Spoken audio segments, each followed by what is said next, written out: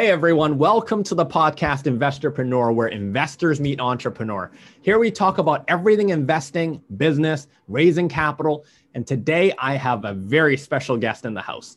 Speaking to us about his firm's latest $14 million Series A raise and a big name now in the insurtech world. My name is Peter Leung and I'm a global real estate investor. I own, invest, and develop properties around the world. You've seen me on videos on stage working with serial entrepreneurs, investors on deploying capital and making returns for their family offices as well. I'm also a private equity business and angel investor as well. I'm also very excited to speak with the man of the helm of this business that everybody is talking about in the insurance industry. John Briscoe is the CEO and founder of Coherent, helps insurance companies invent and be able to produce and bring product to market in a more timely fashion. John, welcome to the show. Thanks, Peter. Delighted to be here today. It is so awesome to be here and to be at your event last week, celebrating your Series A close. Congratulations on that, first and foremost. No, thank you very much. Obviously, it's a really exciting time for us as a business, really exciting time for myself personally, family, and everyone and friends associated on the journey so far. Absolutely delighted to be able to share that experience. And then obviously the kudos as well as the appreciation, which has came from many of our clients and the industry as a whole. So it's been a very exciting week. And sometimes you kind of pinch yourself about some of those moments, but then you've kind of got to bring yourself back to reality. Still got a business to kind of grow and expand really, really quickly. But needless to say, delighted obviously on the significant milestone. That is incredible. And you're extremely humble too. John, you've done this in such a short period of time, right? In 3 years, you've been able to go from seed to angel to closing out Series A in a matter of under 3 years. And your Series A, of course, you got some significant investors like Franklin Templeton as well. So from that standpoint, how did you start and how did you lay the foundations for your success? Yeah, so I think a little bit about my personal journey and where before kind of creating Coherent. I've been lucky enough to kind of spend the majority of my career in the insurance industry with some really major, amazing insurance companies like Manulife, like AXA, like QBE, where I got to travel the globe and work on very senior roles. Prior to kind of creating Coherent, I was the CIO and CEO for Manulife across Asia. And I think my biggest kind of lesson from those organizations is there's such huge brands, such huge scale, but in reality, it's quite hard for them to kind of run at pace and accelerate their digital ambitions, mainly because of just the scale of the operations, but also they are inhibited by some challenges such as legacy technology, regulation, etc. So when I was sitting there, I was always impatient about why can't the insurers do stuff quicker? And then I came to a kind of natural conclusion myself as I was sitting in this role that I think the only way to do it is to try and create a business which can collaborate with insurers in order to build them really new sort of technology solutions to help them overcome the challenges they face. So that was the starting hypothesis. And then really, as anything, it's around how do you take that hypothesis and then take it to product and then market and then kind of expansion. So that's been the journey, but that was the kind of the genesis of seeing and understanding that there was problems, knowing that problem really deeply, and then from there start to think about what's the ones we focus on first to then expand the business. Wow, that's incredible. There's a few, obviously, many of us are wondering, you've had such senior roles at some of these major financial institutions, right? These insurance companies. How did you go from that? You've got the vision. It takes a lot of courage, a lot of faith, and also a lot of energy to go, okay, I'm going to now pivot and go into entrepreneurism, right? And to go into a startup, to invent something, what's in your mind. So how did you take the inspiration from taking that leap from, corporate and senior executive to all of a sudden to your own startup? Can you enlighten us how you were able to do that? And how do you gather the support for that? Yeah, that's a really great question. I think that if I kind of look back in my 20 years and kind of working experience, I've always wanted to kind of push the opportunities of what I could do, as well as kind of learn really fast across a number of different roles and opportunities, which has enabled me to work in various continents, has obviously enabled me to work in different functions. But from there, I always thought my calling was like, I want to get to C-suite, and then basically then I'll be satisfied. And then I got to C-suite, and I really enjoyed and loved the role and loved the kind of company I was working for. But there was this kind of inner ambition and inner passion that I want to kind of create something myself that can actually solve bigger problems. So I think we always hear cliches as are people like born entrepreneurs. I don't think I was a born entrepreneur. I think it was more just someone who basically gradually built up on me that I wanted to be solving big problems and solving big opportunities.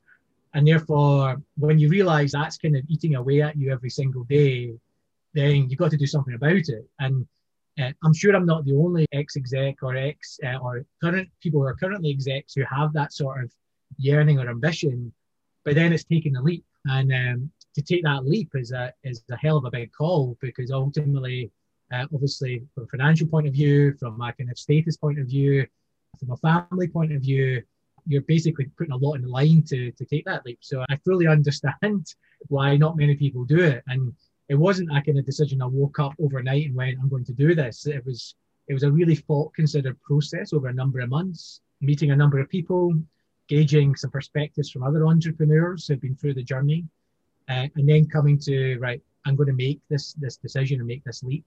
And more importantly, having my wife Beth kind of be the biggest supporter of it. Because ultimately, if your significant other half is probably not supportive, then it's not going to be a success. So basically, she always saw that I had this sort of passion to do something different. And from there, that's where I kind of decided to take the leap. And you brought up a very good point, John, because going from corporate C-suite to entrepreneurism, it takes that tremendous amount of faith in your ability and your team's ability and your vision.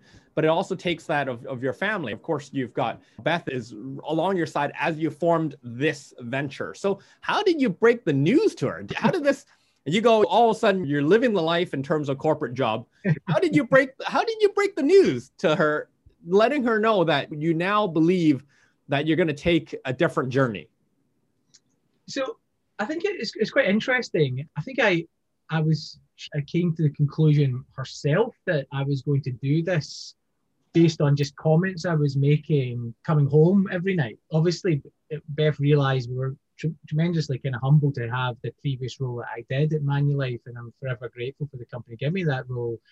But she was also kind of going, like, I see you whiteboarding stuff in the house and thinking about different things, which don't seem to be really kind of potentially Manulife related. So she had probably came to a conclusion before myself that I was going to go down a different path. So therefore, she wasn't that surprised when I actually said I was going to do it. I think it was more the question of, well, what's the starting point? And therefore, how do you kind of get something kind of up and running? Because being frank, obviously, you hear my voice, I'm from Scotland, I'm living in Hong Kong. If you do the research, it's very rare that an entrepreneur from a different country succeeds in a country. So I think that was her biggest, a non-home country, that was her biggest sort of quandary of, can you actually kind of evolve something in a country which you're not a home citizen of, and essentially. So that was basically what I had to kind of prove to her, that I'd done some research to think that it could work. But along the way, she's been tremendously supportive. That's amazing. That is incredible. And that support around you. And when I met her at your celebration event, I was like, she deserves such a round of applause, because behind a successful entrepreneur and behind the business, there's always the people around us that support us, that help us grow in our journey. John, when you first started raising capital, because you had the vision, you had all this, you're raising the capital, did you start with friends and family first? Or how did 3 years is a very short time, and most people never get that far. Most people never even start a Series A or be able to complete it. So you've done something that very few have.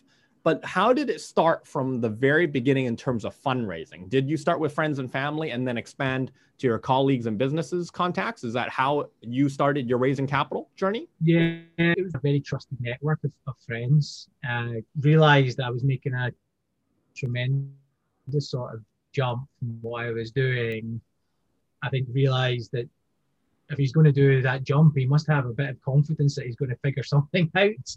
To be perfectly honest, yeah, I've always been forever grateful for those kind of close friends who have invested in the business initially to get it going, and then obviously along the way, as you start to scale and accelerate and realize you're onto something, you then expand that to other sort of business connections and business contacts who you've met through kind of obviously a variety of different sources over your time in different places. Yeah, I think for the first kind of 18 odd months, we kind of basically leveraged that initial seed investment. The good thing is we've always kind of revenue generating from day one. We kind of always had that as a philosophy of we've got to try and make sure that we just don't rely on external money all the time. Let's try and kind of get into a habit of driving revenue where we can, so that the money doesn't burn too quickly. But yeah, obviously that was the initial play to give us the ability for me to be able to bring on some people and then obviously kind of grow the business from there. That's very different from a lot of businesses today, especially the ones that are IPOing, the ones that are growing. A lot of them are not focused on the revenue or the net profit component. And as far as I'm aware of, you shared with me recently that you've been able to break even already in such an early period of time. How is your thinking behind that in terms of still continuing doing your research, your development, your expansion? How are you putting that all in perspective at this point? Yeah, so I think really it's about knowing the problems that you're going after to solve. So I think if I look outside in at maybe some other sort of technology businesses, I think they spend a lot of money trying to develop things and develop new ideas, and sometimes aren't really crystal clear on the problem they're trying to solve. And therefore you burn significant capital trying to hope that you're finding a problem along the way. So we've always kind of gone, our R&D, we really start to spend once we believe we've credentialized that a problem exists and somebody's worth paying for it. And the best sort of mechanism for that is working with clients like insurers and going, we think we have a solution to this problem. Are you willing to work with us in a paid manner to solve it? Because then it's a problem worth solving. Right? Because if your clients aren't willing to pay for it, it's not really that big a problem.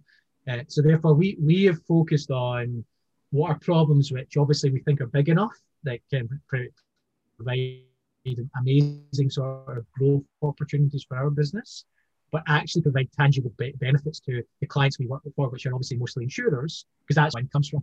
And that's where I think the revenue and then the profitability comes from, because you're kind of everyone's winning across that chain. So that's always been the kind of the thesis for the business. Focus on problems which actually are worth solving. That's very good, because that you've been able to just pinpoint exactly it. If you can solve the problem and they're willing to pay for it, then you know it's a big enough problem to solve. That's a very good point there, John. So Coherent, with its flagship product factory, really is focused on enhancing the return for insurance companies to bring that better and faster product to market. So how do you demonstrate that? How do you demonstrate these businesses like AIA, Manulife, FWD, all these different companies around the world? They have had many years of decades of history of being in the insurance field. So how is it that you can explain to them, or how is it that you're addressing this value proposition to them? Yeah, no, I think in general, nearly every major insurer, like you mentioned, whether it's AIA, Manulife, etc., so many kind of really smart individuals which exist across those organizations. Like they've got obviously fantastic actuaries, fantastic data scientists, engineers, etc. But the challenge is, because of the way how their organizations are, it means they've got a lot on every single day and every single week and every single year. I realize when I'm kind of creating businesses, they're not naturally technology product or technology platform companies. They don't have enough capacity or time to basically focus on continually evolving a technology solution to solve a really big problem. Because obviously they're kind of judged against different statistics and different sort of mechanisms. The reality is, every single insurer has to face up to analyst briefings every quarter. Yeah. Therefore, everything's focused on making sure that initiatives and the business momentum goes.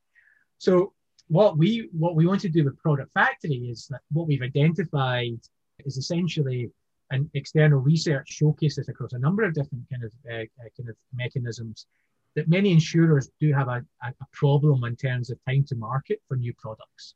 They have great ideas, fantastic ideas, across whether it's health products, life products, any type of product. But actually getting that to market takes significant time because of a combination of just the way how maybe the operating model works, meaning it's not really that kind of efficient in terms of how information gets passed across functions. Or what I see is the biggest sort of challenge, that many of the insurers' products are built on legacy technology, mainly mainframe technology. And for those listeners, let's just say that's very outdated technology, which means it's really hard to build at speed and build at pace. So recognizing that was a problem, that insurers want to get products to market quicker, more innovatively to kind of different customer segments. Could we solve that big paradigm problem around essentially taking away the reliance on the external legacy in order to build products? And that was the kind of genesis behind Product Factory, which in simple terms enables the product teams, i.e. the actuarial teams, to load all their models, all their logic, all their rules into Product Factory, and then it turns into running code instantly. So from what took months now takes minutes or days. And that's what wows our insurer clients, seeing that ability to take all their great ideas and then turn it into running code and APIs to then deploy to their front ends. And from there, the opportunity for insurers is massive because they've got such scale, such distribution power.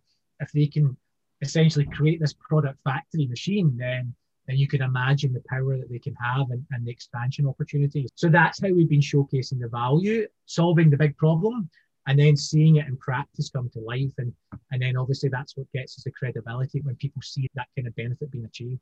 John, are you saying that obviously we're in the midst of, in Hong Kong, we're in the midst of COVID, towards the tail end, hopefully, with lots of news about vaccines and so on and so forth. Are you saying over the course of the last 7, 8, 9 months, there hasn't been a lot of product that's been necessarily for COVID, right? Or catering to COVID, so to say.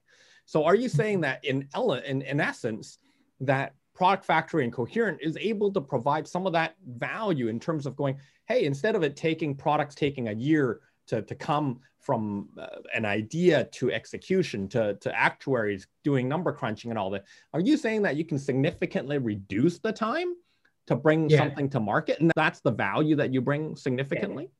So in reality, I think we all realize now that the world is such a digitally active world, and like things like newsjacking, when something happens, if you're a business, you want to be reacting to that, right? Otherwise, if you react too late, you kind of lose the economic opportunity, which is associated with it. Insurance is no different, right? COVID's obviously been horrible for the world, but in reality, it probably provides the opportunity for many insurers to offer different types of products, different types of benefits, different types of features in order to really provide a much more differentiated experience for customers going forward. So if you're an insurer, you're looking for a mechanism of how can I get this kind of capability, this product to market quicker in order to take advantage of that opportunity. And that's what Product Factory does. It takes it from multi-months to potentially days. If you use an organization, I've deployed the platform and you've been able to kind of obviously get your internal processes sorted out. And that's where the advantage is. And then the other thing being, insurers are always looking for kind of analyzing their product data, their underwriting data, their claims data. So if you need to adjust pricing or rules, then you can do that dynamically. You don't have to then go through another cycle of going through a complex product change. It enables them to be much more flexible and nimble. And that's where we see massive advantage for insurers moving forward. A lot of our listeners are entrepreneurs, are startups, mature businesses, as well as investors. John, how are you able to get through that red tape? Because you're dealing with big businesses that have their own teams, have their own actuaries, their own calculations, a lot of their proprietary information in terms of how they've been able to do this. How are you breaking the mold of getting these senior executives, just like your previous roles, to go, hey, this is what we can offer? And as a matter of fact, not butt heads with their internal teams to go, your competition. Yeah, so I think I've always kind of, as mentioned, kind of came with the genesis of the business of let's focus on solving problems we know are common across multiple insurers. And then essentially proving credibility over the last 3 years in solving those problems and seeing tangible benefits and outcomes for our clients. Because nothing beats kind of trust more than basically showing that what you say actually happens in practice, right? So that's always been a philosophy of the business. So what we've done is we've put together a kind of real strong mix of technology as well as actuarial talent who bring that kind of combined skill set to solve some of these problems. And from that, I think insurers feel that because we basically are delivering what we preach, it then enables that collaboration and that trust to be built. And then I think the second thing is that the solutions we offer, the data is still managed by the insurers. We're providing the framework, the infrastructure, the engines in order to do all this amazing kind of new speed, new kind of innovation. But at the end of the day, we don't get to see the data. We don't get to see the product models. That's still the insurers' models moving forward. So in essence, the trust is there because we're providing the capability, but still the DNA of the insurer and their unique products is how they manage that. So that kind of classic software sort of relationship. So that's where I think that we've been able to have that credibility. And across that, it just then expands the opportunities for us that exists and with those insurers, as well as with obviously other insurers that we deal with. Wow. COVID has been a very big factor to a lot of businesses, right? Obviously, the world has never seen something like this or a very different form of this, of a pandemic. As a matter of fact, how has COVID helped or caused havoc for your business? Because the last 7-8 months, everything's virtual, right? We see much less people, a lot less interaction. How has that affected fundraising? How has that affected business? How has that affected clients? What are some of the learnings that you've had for COVID and how has your business pivoted that way? Yeah. So I think if we look back to when COVID started originating, maybe late January, February, where it started obviously expanding outside of China, I think across the world, like February and March was a disaster for most businesses. I think everyone was grieving what's going to happen and things along those lines. Then I think from April time, I think that what we started to see is many insurers realizing this is probably going to have a material impact on how our business operates, how our distribution works, how product needs to work, how we think about risk and underwriting. So they were actually quite kind of advanced and starting to accelerate that they had to start adjusting their business models accordingly. So we'd obviously done a lot of hard work in the last 2 years, building up a lot of trusted relationships, getting a number of wins and credibility. So what we started seeing was an acceleration of digitization of various insurers looking to basically pivot their business models, pivot their technology models in order to take the realization of what was going to be coming down the road. So for us, it's been obviously a tremendous sort of growth kind of factor because I think the insurance industry has actually been quite at the forefront of realizing that this changes how various things do work. So it's been very good from a business point of view. I think where the other impacts come is when you start thinking about delivery. Like anything, we're dealing with some of the world's most renowned organizations. That comes with security requirements, it comes with infrastructure requirements, it comes with detailed sort of configuration and business requirements, etc. And then in principle, that we've essentially had to move to mainly a virtual delivery model. Yes. And I think one of the successes we've had is we kind of pivoted to that model very quickly and basically started hiring people who we felt could be quite good at doing virtual delivery versus on the ground delivery. But it's meant a lot of adjustment as well for our clients where they're used to having on ground resources where they can basically go and speak to overcome issues. So what we've found is we've had to adjust working hours of our team because obviously in order to kind of get the right people kind of sometimes involved, you're going to have more evening work is the reality, as well as you probably work at hyper agile way in a virtual delivery model. So we're continually learning and adjusting our delivery approach in regards to delivery. But I think we've adapted quite well, actually, to be honest. And the fact is we're deploying currently at this current time across 11 markets right now. And we're doing nearly 98% of it virtually. So I think that's a testament to the model what we're doing.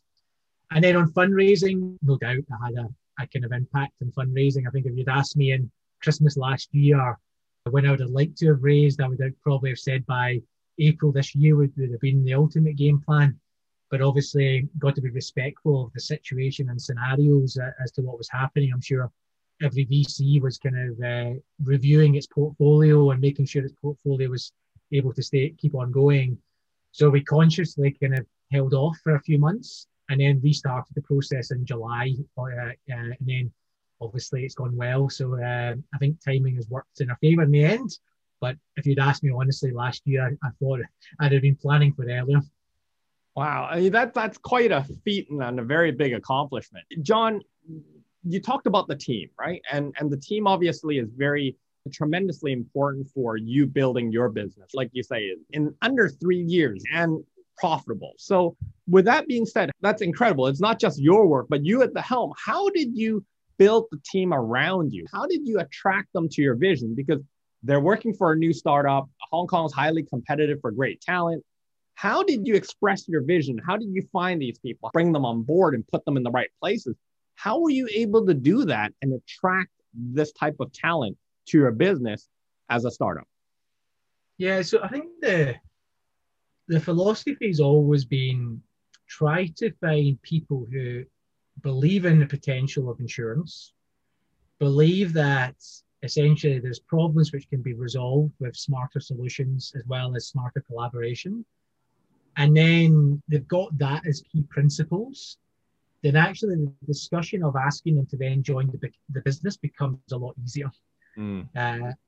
Because ultimately, if those two parameters aren't met by an individual, then it's not going to be the right fit because ultimately they're not going to align to the mission and vision of the organization.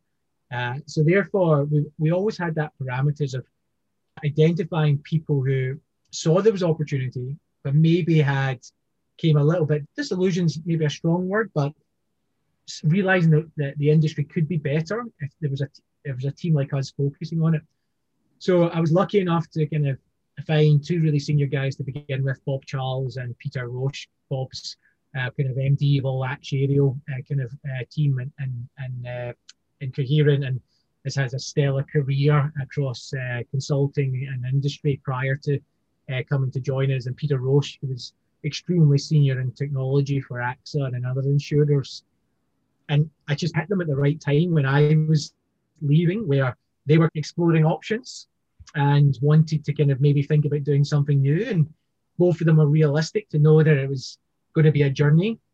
It wasn't going to be something overnight that was going to turn into instant success. So that gave us like some really strong pillars to the organization. And then from there, you start, as mentioned, we had that revenue focus, started bringing money along with some of the seed money. And then it's about what's the right staging of hiring that we need. So obviously bringing in additional tech talent, bringing in some additional actuaries. I was very conscious that I wanted to bring in some design talent and some marketing talent to the business also. So I was doing it in stages. And then when we kind of realized like we've got some good momentum in Hong Kong, can we start to expand out to other markets? I already had a pretty good network in China through some previous kind of business relationships. So I had someone in mind, Jeff, who basically has been a serial entrepreneur himself, and he'd always said if I ever created something, he'd jump on board. I managed to convince him to come on board. And then I was obviously very keen that we grew our Southeast Asia business. So we created operations in Manila and in Singapore.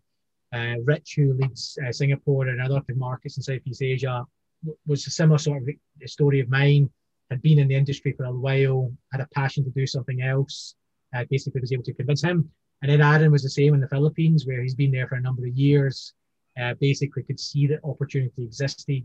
And then really given all those individuals the responsibility to build out the teams under them.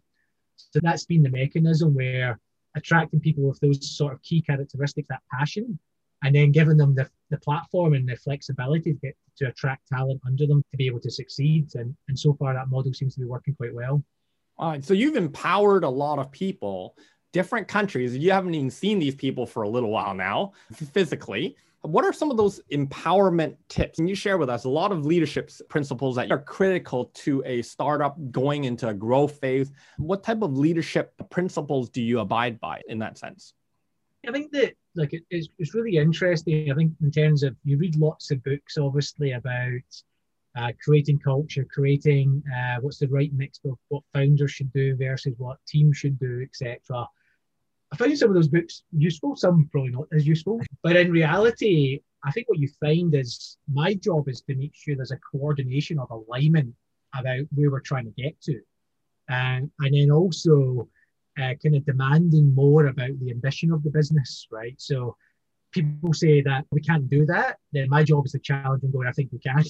And then obviously always looking for ways of how we can solve problems faster and smarter. So as the founder and leader of the business, that's what's got to be. My role isn't to kind of then tell Rich in Singapore or Jeff in China how to manage their people properly, or how to basically talk to clients effectively, or how to do some of the kind of pitching about what our propositions are, because they've gone through the process of joining an organization. In order for them to feel that they're embedded into the DNA of the company, we've got to make them feel that they're empowered to kind of drive the business. So that's the biggest lesson I would say to anyone who's looking to scale up the business. If you're bringing in smart people who's got experience, who's got credibility, then you've got to give them authority in order to kind of drive the destination that you're going in.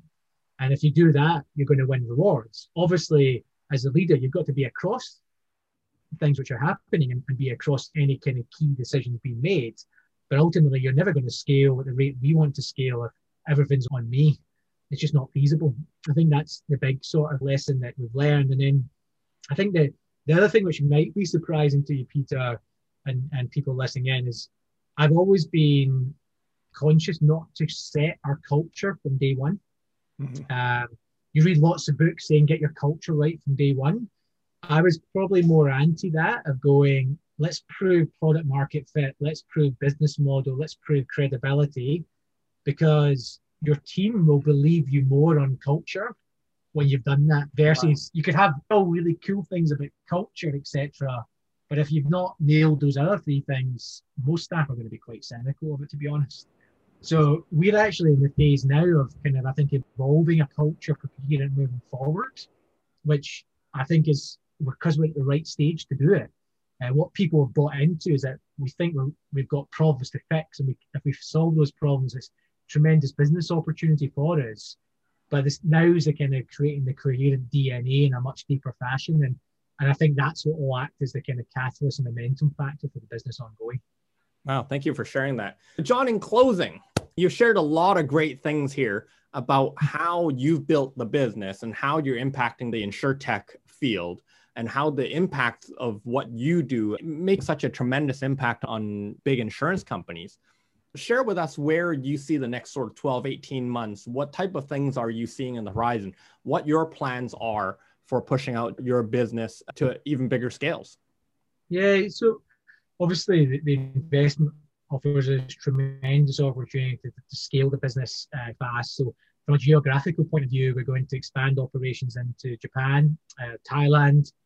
People may ask why. Thailand's one of the predominant insurance markets in Asia, and one of the fastest growing still. So many multinational insurers are based there, and it's one of our key markets. So therefore, it's right that we have a team in that particular country.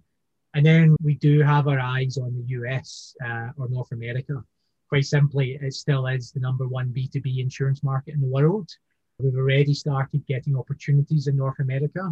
So therefore, it makes sense that we start to have a presence there. So from a geographical point of view, that's going to be where our growth is, as well as continuing to expand operations what we have now in Hong Kong, Singapore, China, and Manila. But from more a kind of a business model point of view, I think we see a couple of evolutions. So right now, we've been more a classic B2B modular tech licensed software provider.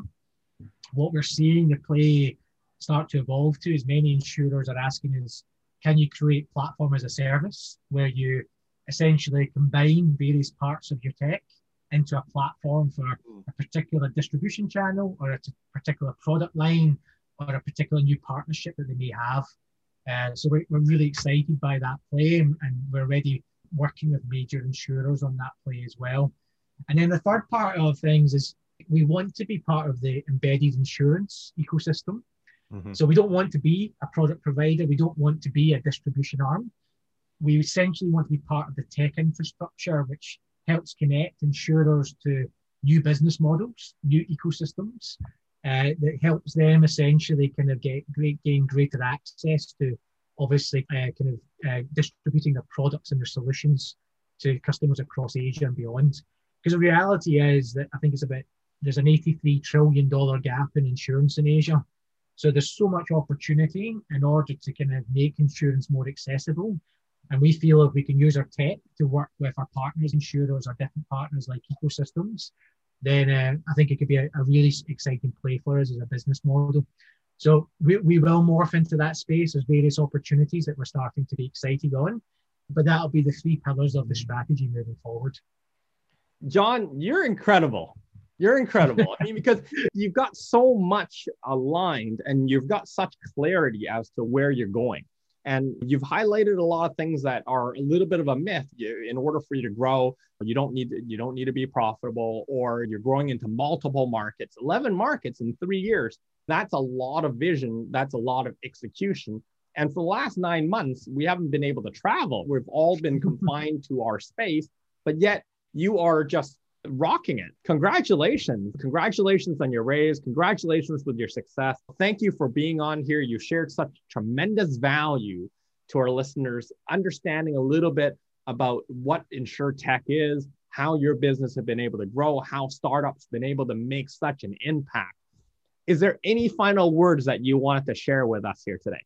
I think the biggest kind of phrase I'm now using to our team is we go again. I think the Series A is now beyond us. Now it's all about continuing to accelerate the business. And I think that's for any entrepreneur knows that. Like the cycle never stops. It's about continually evolving, continually accelerating. That we see a massive opportunity for us, but we've also got to be aware that others will probably see the opportunity as well. So we've got to continually kind of go in the pace. I think you'll hear me say that again week after week to the team, that we go again, because that's the reality of the stage we're at. But no, it's a pleasure to be on, Peter. Really enjoyed the interactions and questions, and looking forward to interacting again in the future.